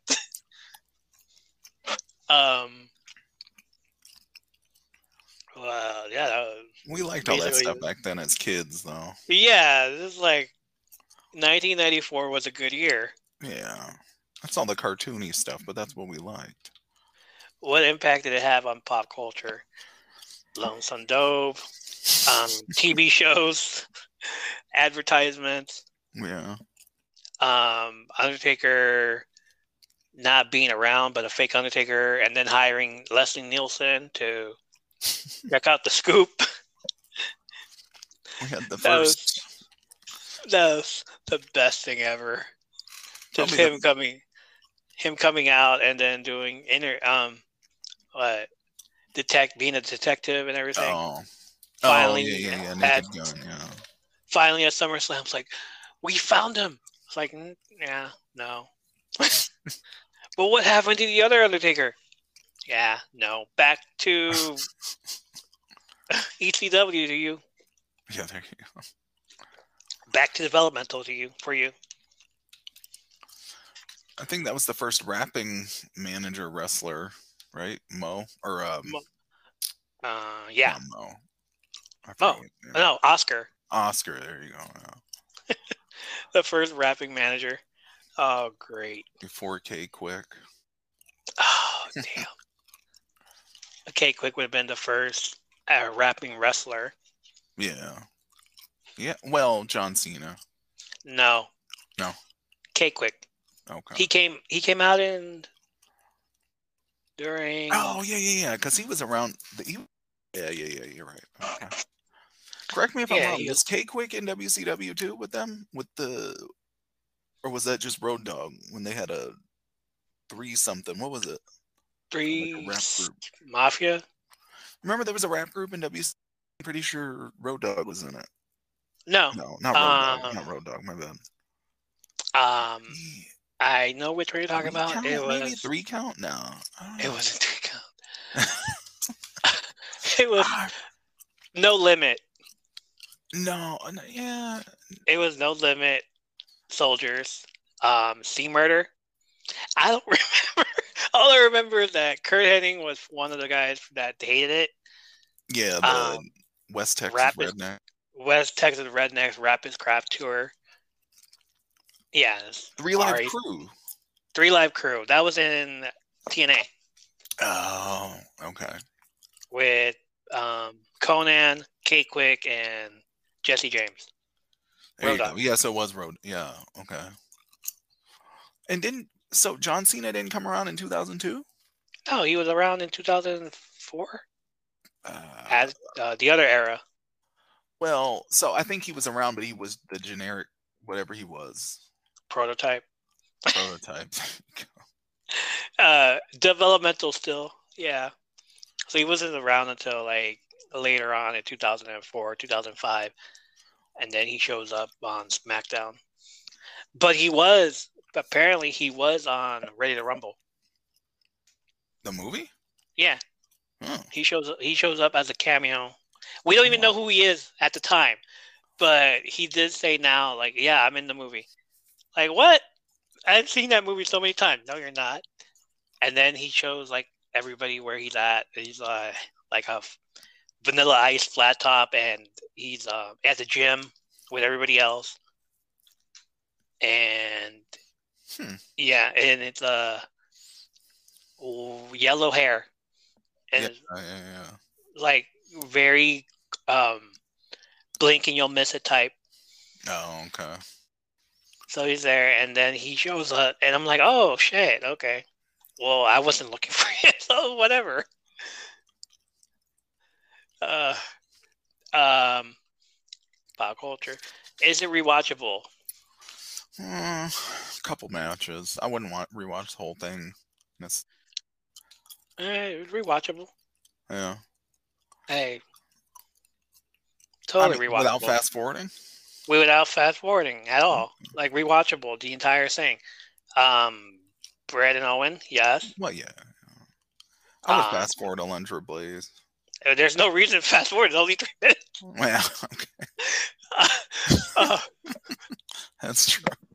Bam Bam and Doink was just like a little fun thing. Like, all right, 6 minutes, I can go do this and this and this while this is happening. So there's that. And then if you come back earlier, fast forward it. That's fine. Randy Savage and Crush, which should have been a last man standing match. Yes, don't fast forward it. You got to watch it. Especially the part where Mr. Fuji just fucking throws water on Crush. Like, wake up, motherfucker! You're embarrassing me. I don't need 2 people to embarrass me tonight. I already have Yoko embarrassing me twice. Oh, twice, my God, yeah. Twice. 3 minutes for Alundra Blaze. Like, whatever. Definitely fast forward, man, on a mission, Quebecers. This is the only thing I can say. Yoko and Lex Luger. Not fast forward, but, it's a perfect match. It's a good match. 35 seconds of earthquake and bomb. Yeah, but for that, you hit it. You start the fast forward. The match is over. Razor and Shawn Michaels. Obviously. Yeah. In that kind of. So without the 10 minutes, it would have been an 8:47. It would have been just an 8-minute match. Yeah, it wouldn't have had not nearly the impact that it had. I'm glad they did it. And for that tag match, we didn't miss anything. We didn't miss anything. Like it was just like on Raw anyway. So. It was just a bunch of. It was Jeff Jarrett who saw it. I can't wait to see Jeff Jarrett at WrestleMania. Yeah, really. Back then, not Double J. Jeff Jarrett, the Slapnuts guy with the guitar, yeah, but not a Double J. Jeff Jarrett, country singer, with my baby tonight. And the main event, of course, you're not going to skip that. You got to watch that. Yeah, and Bret Hart being my favorite. Yeah, of course. And then everybody coming out, the celebrities. Yeah, Burt Reynolds. The president was there. Mr. Saxophone himself. Was it this one or was it? It was. I thought I saw it in your house, but okay. But yeah, he was there, and at the time I thought it was him. Yeah, I was like, wait a minute, what? Back then too. Wait a minute, what? Like, who played the president? I should have seen it, like, checked up on it, but like, nah, we're good. How many videotapes out of 10? I give it 7. It was a little better than that. Wow. Yeah. I'm giving it a 9. I don't know what else I'm going to be watching after this, but that's my highest for now. Like one of my favorite pay-per-views because of Brett and HBK. Yeah, those matches I would give those on their own. I'd give them 9s. Hey, would we take it with us to school? For those matches, I would. Hey, yes, I would. Like, hey, here you go. Watch it together. Yeah. Give it to somebody who would appreciate wrestling. Like actual wrestling. The first match, sell it right there. Yeah. Bam. After this, everything is subpar, perfect.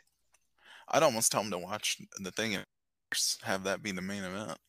Oh, yeah, that's better. Build up to that. But it'd be weird. Like, where's his belt? Oh, like, shit. Yeah, that's true. Hey, sure, why not? They're getting it resized. They had to take it in a little bit since Yoko was wearing it. Overextended it. It was stretched the leather. Oh my goodness.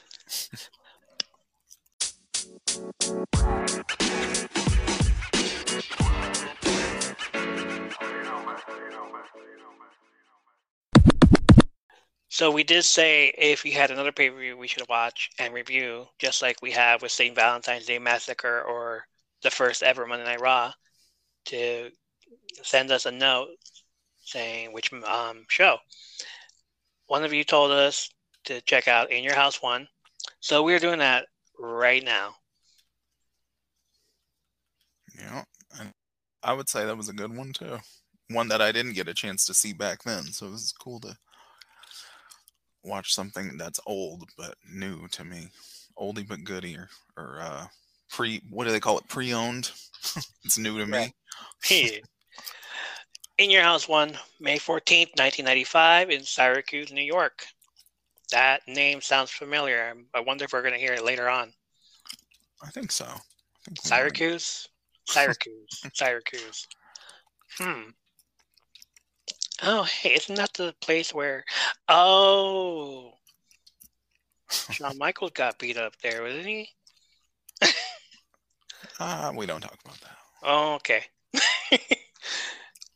Commentators for this event, Vince McMahon and Doc Hendricks. Yeah. I don't know the reason of changing somebody's name when you've known him for years as Michael Hayes. Michael Hayes, yeah. Excuse me, Michael P.S. Hayes. Pretty sexy. I agree with that. Yeah. There were 4 dark matches for this event. 1 of them before the pay-per-view aired, and then 3 after the pay-per-view went off the air. Wow. But people were able to watch them when they bought the VHS. Which I don't have. It wasn't even on the network either, so wouldn't know. Match number 1, John Pierre Lafitte, or JPL as he's now known in Ring of Honor, or in this case, Honor No More on Impact Wrestling, defeated Bob Holly, Sparky Plug. Yeah. The race car guy. Even this guy had a freaking dark match. Come on. The Undertaker defeated Kama. The ultimate fighting machine. Like, why would you put the Undertaker in a dark match? He needed took some time off and he practice. Bam Bam Bigelow defeated Tatanka. Bam Bam was this? Yeah, it was when Bam Bam was a face and Tatanka was a heel. Wow. And then Owen Hart and British Bulldog went to a 15-minute time limit draw for the King of the Ring qualifier, which was shown on Raw the next night. Like, forget the other 3 matches. Let's show Owen and British Bulldog, because that one was 15 minutes longer. Oh, they do well together. Regular matches. Good one. Start of the show. Bret Hart defeated Hakushi. Bless you. Which 15 minutes. I thought that was a long match for a guy who looked like a creator wrestler from Nintendo 64, but Right? I could say if somebody were to give me $1 million and say, "Do you wrestler? What's his name?" I don't ever remember seeing him back then. Like if you would ask me, this was the only match he had back then, and I hadn't seen it. So. Well, I've seen this. Yeah, this is the only match I've ever seen him in. And then there was another match when he went to ECW, and it was Hakushi and Hayabusa against RVD and Sabu. Oh wow! Okay. And every time Bill Alfonso said Hakushi, RVD would be like, "Bless you." It's like Hayabusa and Hakushi, bless you. 90s humor. And then Sabu is like, look at both of them and look at the camera and be like, do what Sabu does best. Stare at the camera. Yeah. Mean look. So this match, it was Bret Hart in an opening match, basically. Like, this whole show is going to suck, but here's Bret Hart. Yeah, let's give it all away in the beginning. Again, you want to start from the beginning. You want to start at the end? Go ahead. Work your way up to the top. Should have been the main event, Bret Hart. Yeah. Maybe the best thing about Bret Hart is that whoever he faces, he adapts to his opponent's style of wrestling. Against Owen Hart, it was wrestling. Against Yoko, it was hard-hitting moves like the elbow to the face from the top rope, pointing elbow.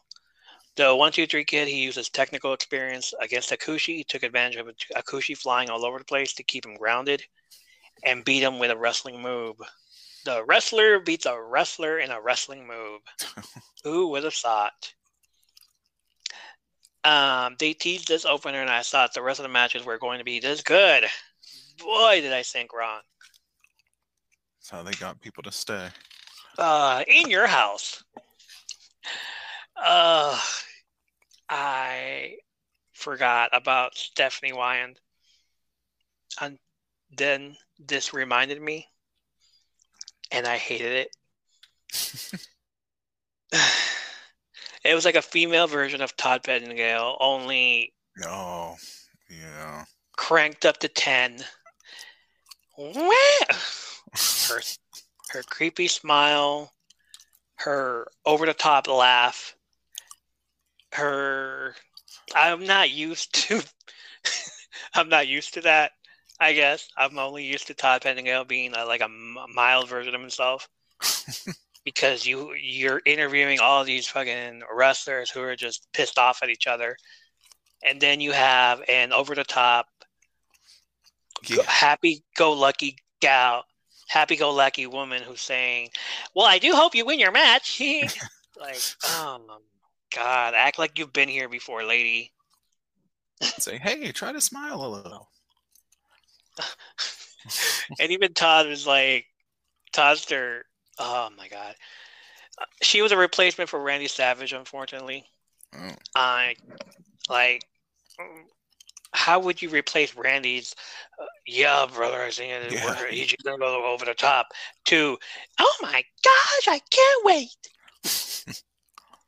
And we would only see her on WWF Mania on Saturday mornings with the Toddster. I remember watching WWF Mania all the time.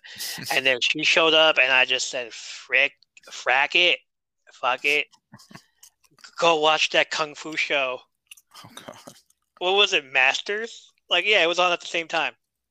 Oh, I don't remember that. Kung Fu Masters in 1995. WMAC Masters. Oh, wow. That name sounds familiar. Yes, remember that? That's what we should have been watching. Like, I was watching that. And then I hear her voice. I was like, oh, okay. I guess we're going back to that then. So let's watch WMAC Masters instead of whatever this show was. Shit, where am I? So we should be at Razor Ramon and versus Jeff Jarrett and the Roadie. Oh. No. Yeah. Razor Ramon defeated Jeff Jarrett and the Roadie. After the match, Jeff Jarrett and the Roadie tried to attack Razor Ramon. And out walks from the Caribbean, Savio Vega. Yeah. Mountain helped him, and then they had their little segment, which I had no idea what Vega was saying, but I don't think Razor. I think he was looking at him like, "Huh." Like, shit, I'm pretending to be Spanish, and I don't know what you're saying. I'm pretending, man. Chico. This is one of the most memorable feuds of the 90s. Like, I totally forgot about them teaming together in WCW as the NWO. But these two fighting for the IC title made it memorable. In May, these two played hot potato with the belt. Razor won the IC title from Jarrett on May 19th. 2 days later, Jarrett wins it back. Jeff Jarrett plays his country song With My Baby Tonight on the next In Your House in July. Remember that? To which we all find out after he loses the IC title to Shawn Michaels that it was Rhodey who was the one singing and not Double J. Double J disappears until December and then disappears again until he is seen in WCW the following year in October. Like, he just went back to his Smoky Mountain Wrestling or USWA with Smoky Mountain. So. Yeah. NWA. One of those letters. One of those, yeah. For Razor, it was kind of a disappointing year of up and down. No wonder he left. Again, he was a top face, but they still had him relegated to mid-card status. Mid-card, yeah. Oh my God. Hated that. SummerSlam, he lost to Shawn Michaels in the WrestleMania 10 rematch. Because why not? Well, I guess they traded 1 for 1. Hey, my clique buddy. You're a part of the clique. Let's go again. He would later get it back at In Your House 4 against Dean Douglas when HBK was unable to wrestle due to getting beat up in a bar by Marines. In Syracuse. Oh, now I remember. Oh, that's what happened there. Okay. There it is. This made Razor Ramon the first ever 4-time Intercontinental Champion, which now is like up to 10 times. Yeah. Jeez Louise. And it's no wonder he left because he wanted more money, and he didn't want more money at all. He just said, like, top face. I deserve that. At least get utilized better. Like, who did he have back then? Shawn Michaels. Yeah. Bret Hart was still in the picture. Diesel. Bam Bam was like there, but at the same time, Was Sid Justice yet or no? He was Psycho. He was a heel. Oh, he was part of the $1 Million Corporation. Right. Okay. So he was basically second top heel with Tatanka. Yeah. Mabel was qualifying for King of the Ring, so he was almost there, about to kill people. Jeff Jarrett is all like, I'll be there soon. All I need is a guitar. And Deborah. Yeah. Let me go pick her up in WCW. Kama was kind of there. Undertaker. What was he doing in 95? Really, why wasn't he put in this pay-per-view? What was he doing? I don't recall, actually. Jeez. Oh, was that? Yeah, it was. He was injured? Undertaker and Mankind. Oh. Okay. Yeah, he was injured. Mankind wasn't there yet, but he was injured. Mabel injured him. Phantom of the Opera mask. All Right, that. there you go, yeah. That's what I thought, yeah, the Phantom of the Opera.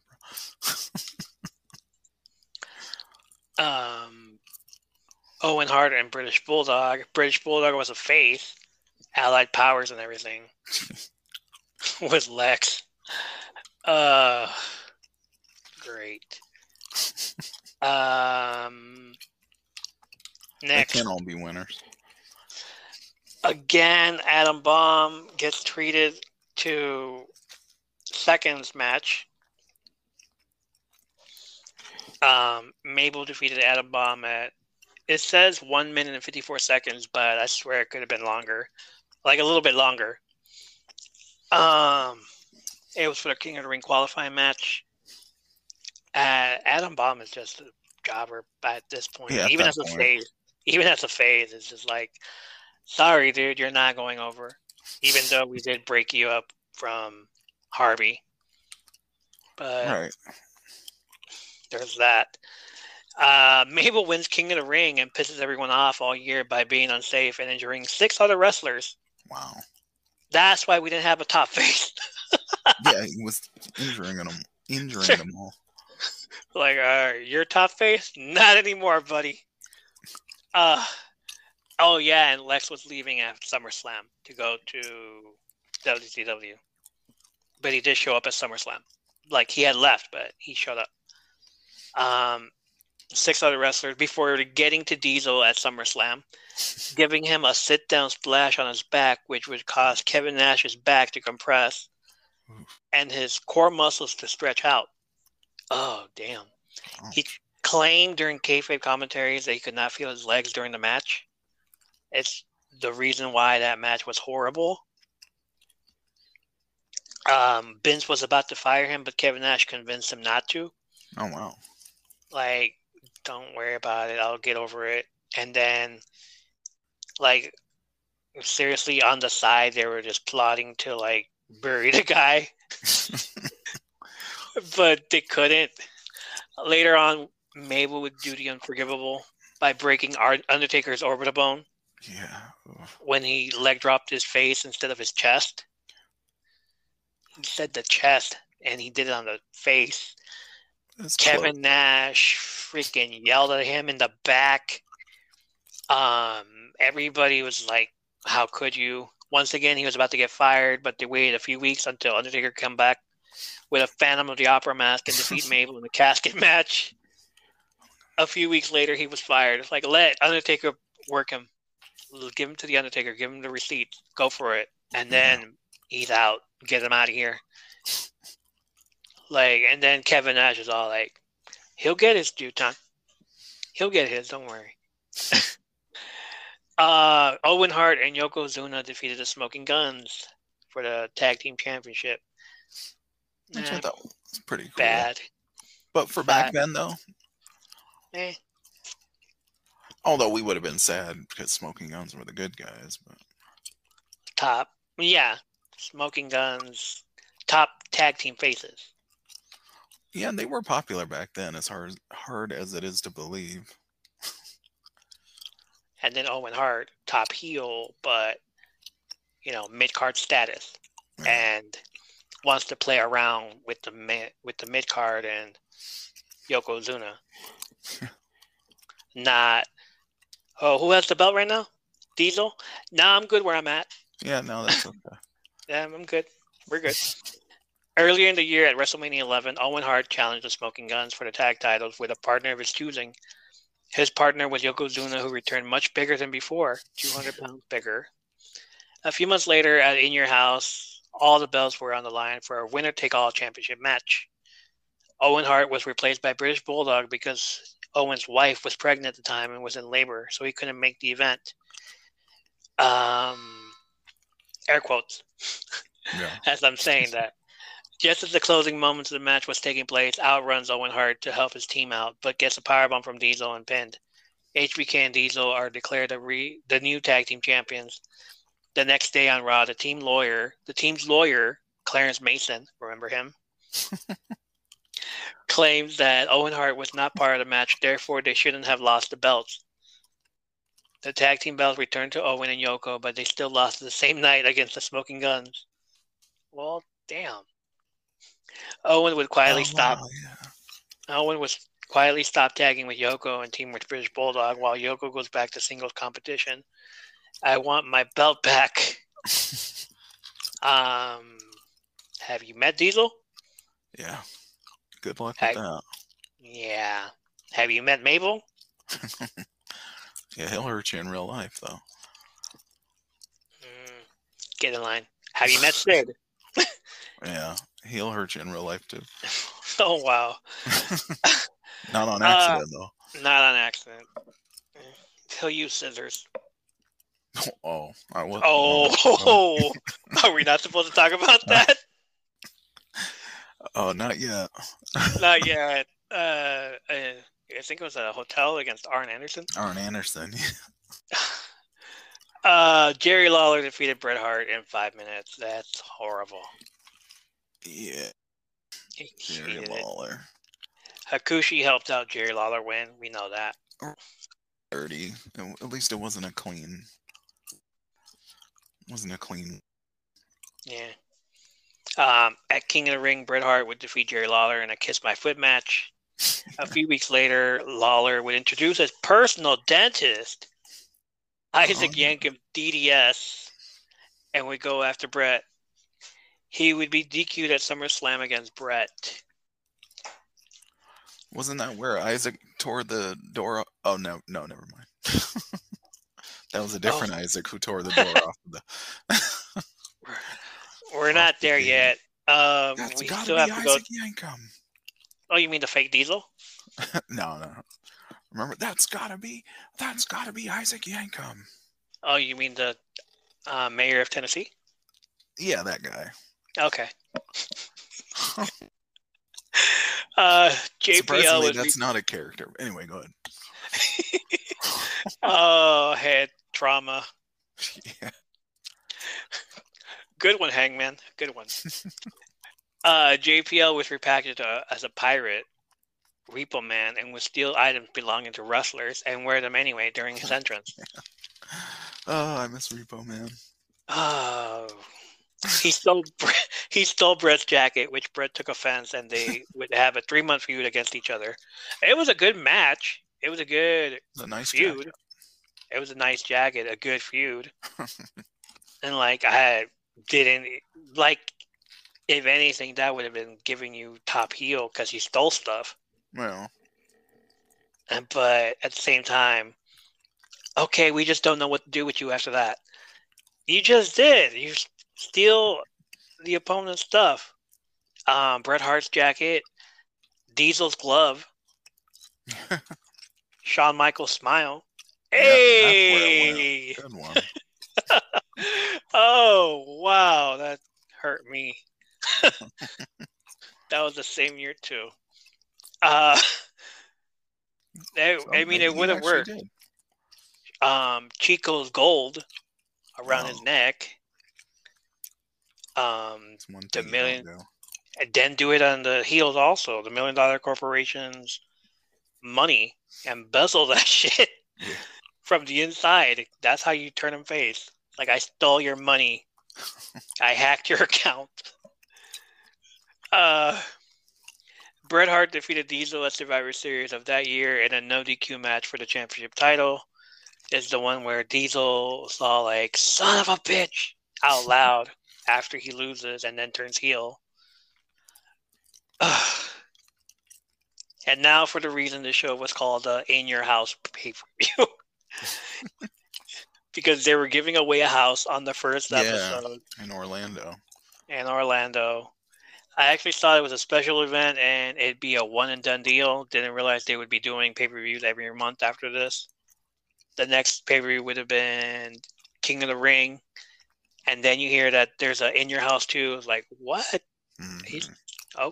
Okay, pay-per-views every month. I wonder who that sounds like.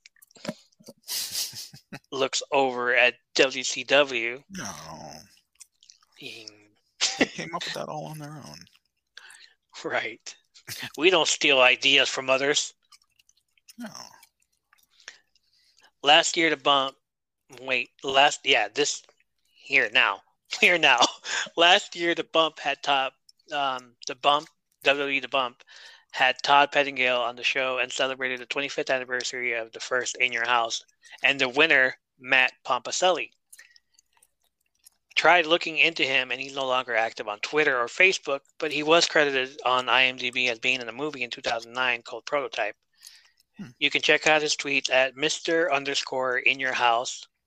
And he fact-checked Johnny Gargano last year, who claimed that the house has been turned into a Taco Bell. Oh, wow. Pompaselli responded back with, "Check your facts, Johnny boy. This is false. You heard it from the In Your House winner, Matty P." He called him out. It's like, I still live here. Yeah, I don't live in Taco Bell, I don't think. Finally, the main event. Jeez Louise. Why was this even a thing if you're going to put it in a DQ? Diesel defeated Sid. 11 minutes. Wow. Again, the longest match of the night goes to Bret Hart. Why? Because why not? No, wait, 14:39. Owen Hart, British Bulldog. Okay. Even though it wasn't shown, still. So basically, Owen wrestles twice for about 20 minutes. Yeah. Against British Bulldog in a King of the Ring qualifying match, 15 minutes. And then he wrestles again for 5 minutes with Yoko to defeat the Smoking Guns. Which Yoko can't go 15 minutes. Exactly, that's why. And now that he's a tag team, he can't even go like 10 minutes. He got to go like, "Hey, let me tag you in." Okay. And even then, it's like the match that they had against Diesel and Shawn Michaels was short. Yeah. Yeah, well, it's not comfortable standing on that apron when you're a big guy. Right. So Diesel and Sid. Sid at this point was a member of the $1 Million Corporation. In November, he faced Razor Ramon with 1-2-3 Kid as a special guest referee. Razor was about to do Razor's Edge when Kid intervened and turned on his best friend, joining the $1 Million Corporation. And yet, these guys still don't have credibility as top heels. But, you don't even think of the top stable with $1 Million Corporation. Mm-hmm. No, it goes to NWO because they did it better. Whatever. Yeah. Oh my God, he turned on him and joined the NWO. Same thing the $1 Million Corporation did, but first. Yeah, but I think NWO did it bigger. Wasn't there a point where I think the only people who weren't in the NWO were the announcers at one point?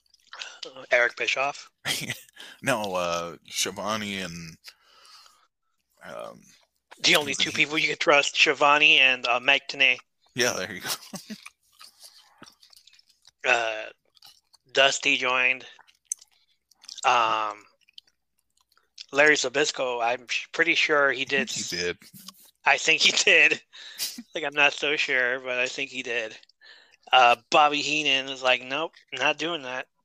Didn't Norman Smiley join at least for a day or two? Maybe not. I don't. Probably like a day. Yeah, I would think so. Yeah, I think even Norman Smiley. Back when it was a joke by that time. Right. Oh yeah, way later, like towards the end. Sid, he went on to win a few more matches, but he injured his neck by the end of the year, which took him out of action for a great while. Going back to WrestleMania 11, Diesel defeated HBK to retain his World Championship. The next night on Raw, HBK accepted the rematch, but told Sid he had the night off for this one. Sid didn't take this well, so he turned on HBK and gave him 3 power bombs, taking him out of the action for a few months to heal from injuries. Diesel would avenge his best friend and take on Sid. Tatanka interfered in the match, causing a DQ, and would then attack Diesel, prompting Bam Bam Bigelow to come out and even the field. Yay, face Bam Bam. These two would team up.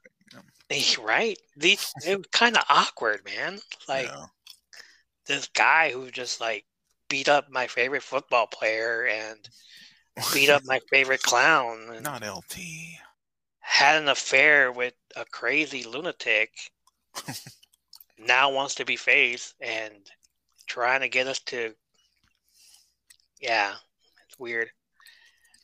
These two would team up for a bit until a month later, HBK would come back, and then Bam Bam would feel like a third wheel. Yeah. Like, hey, can't you see we're back together? You know? Yeah, we don't need you anymore. Diesel would lose the WWE Championship at Survivor Series against Brett and walk the line of being a heel, but at the same time, slapping fans' hands that would wear the black glove. In December, he would face Owen Hart as revenge for taking him out of action with the concussion storyline. Remember that? Owen Hart did it. It wasn't the Navy guys in Syracuse. It was Owen Hart. Of course it was. Remember, that's the story. That's the story. The way he remembers it, that's the way it went. So if we're all adding up this all together, it wasn't JPL. It was Owen Hart who stole his smile. There it is. It was me. Owen Hart was the higher power of your smile. It was me, Sean. It was me all along. That son of a bitch. Where's my... Is it in your pocket, or are you just happy to see me? Oh, dear.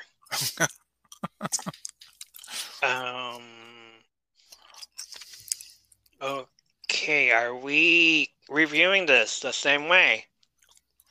Yeah. And this one, if you give this a 9... Yeah, because of one match. Nah, I'm good. Yeah, no, this is... It was their first one. I'll give it a 6. Yeah. Yeah, pretty much. 6. It wasn't... Yeah, it was better than bad. It was before Mabel started destroying the roster.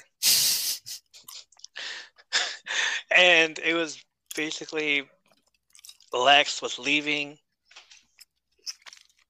So, like, it didn't have any, like, competition. Yeah, no, I don't think any of it... It really wasn't a lot of story in its own universe. Like, let's give you a match for the next pay-per-view. Everything that just happened at WrestleMania, you can watch it again. Yeah. But here's this match. Yeah.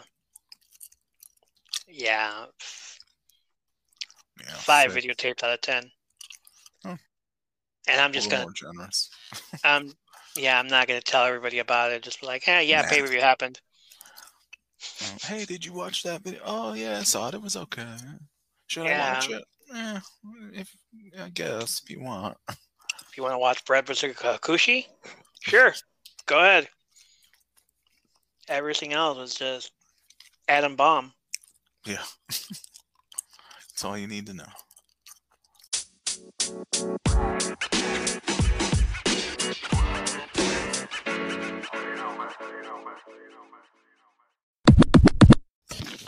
We're going to play a little game. It's called Guess the Wrestler. We each have 90 seconds to ask questions about the wrestler that other person is thinking about, where we can only answer with yes or no. The wrestler can be active, inactive, a legend, alive, or dead, or any variant of the wrestler, including a special character he or she might have become. For example, we could be thinking of, I don't know, Mr. Sago.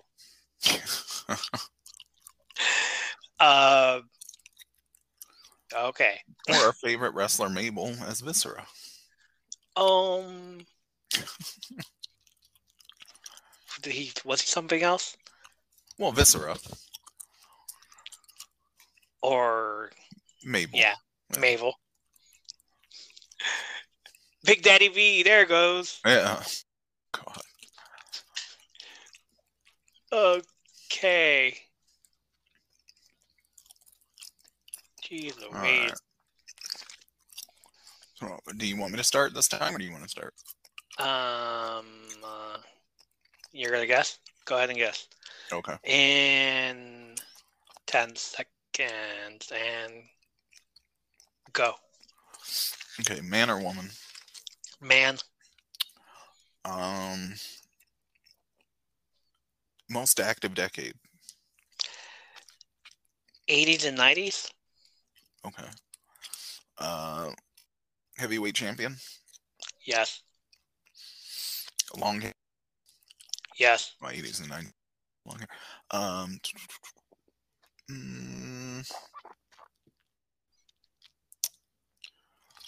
Fan favorite? What during that time? More heel or more face? Face. More face. Were they more known as a single wrestler or a tag wrestler? Single. Single wrestler.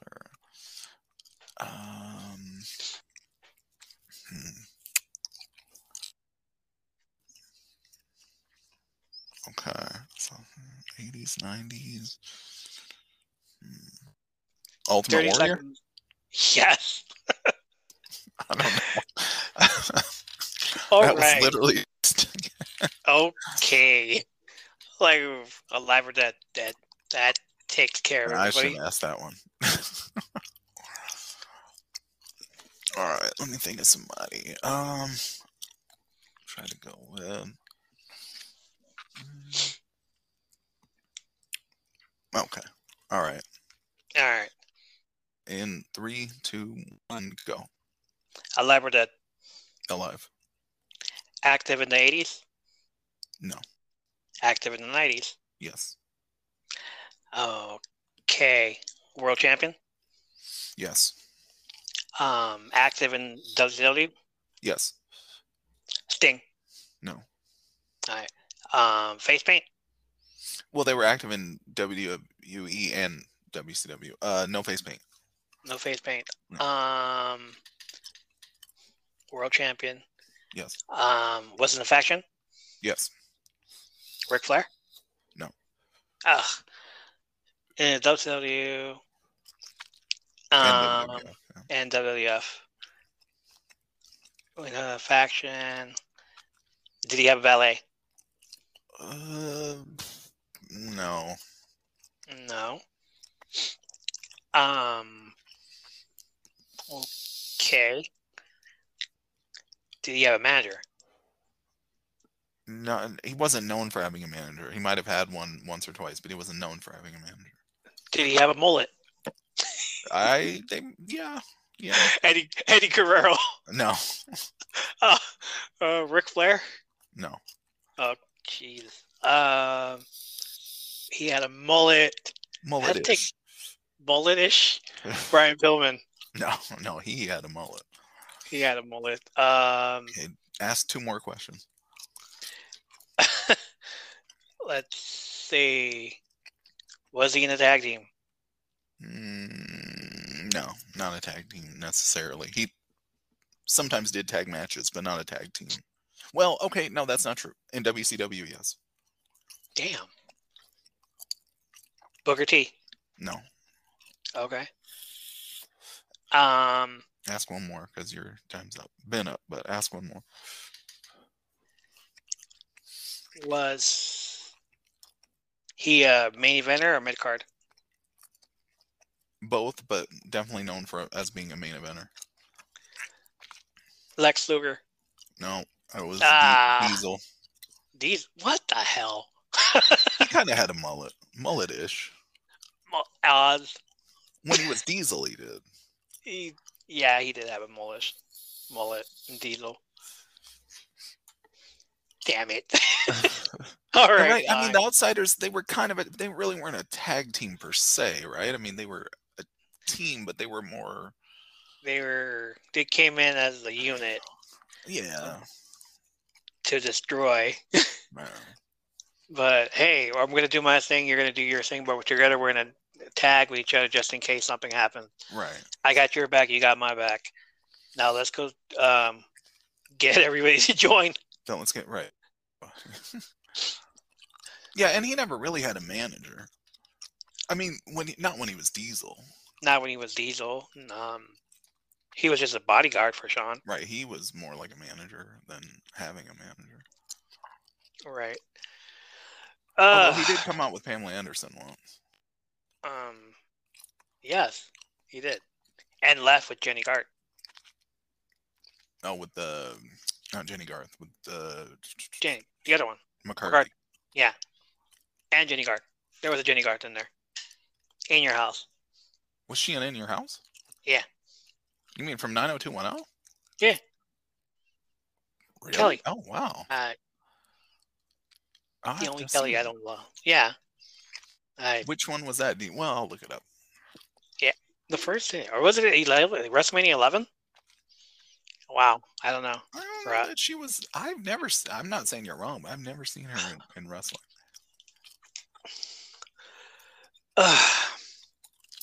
But when he went against Shawn Michaels, that's when Pamela Anderson and Jenny McCarthy were there. Yeah.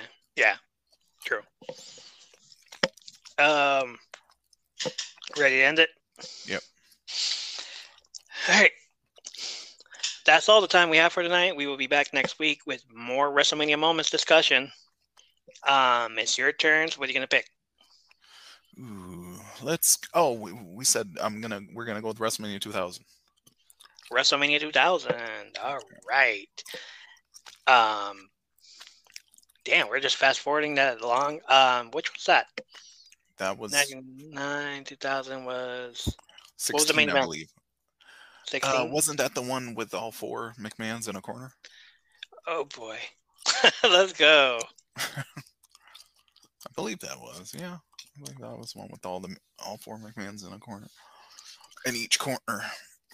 Yes, that was Fatal 4-Way Elimination. Yeah. What was Big Show, Rock, Austin, and Mankind? Oh yeah. Yeah. That was yeah. It was a ladder. So yeah, that should be a good one. Most definitely. If you have another pay-per-view that you think we should watch and review, just like we just did with In Your House 1, or anything from the network vault, like the Hidden Gems, let us know. I will be making an email address for us, so you can email us. We're going to attempt to do that. So if you have something that you'd like to say, let us know in the comments. Follow us on Twitter at all_things_pod. Follow me on Twitter at $1,000,000Geek. Listen to us on Spotify or Anchor at All Things Wrestling. Check us out on Facebook groups at All Things Wrestling with the same logo.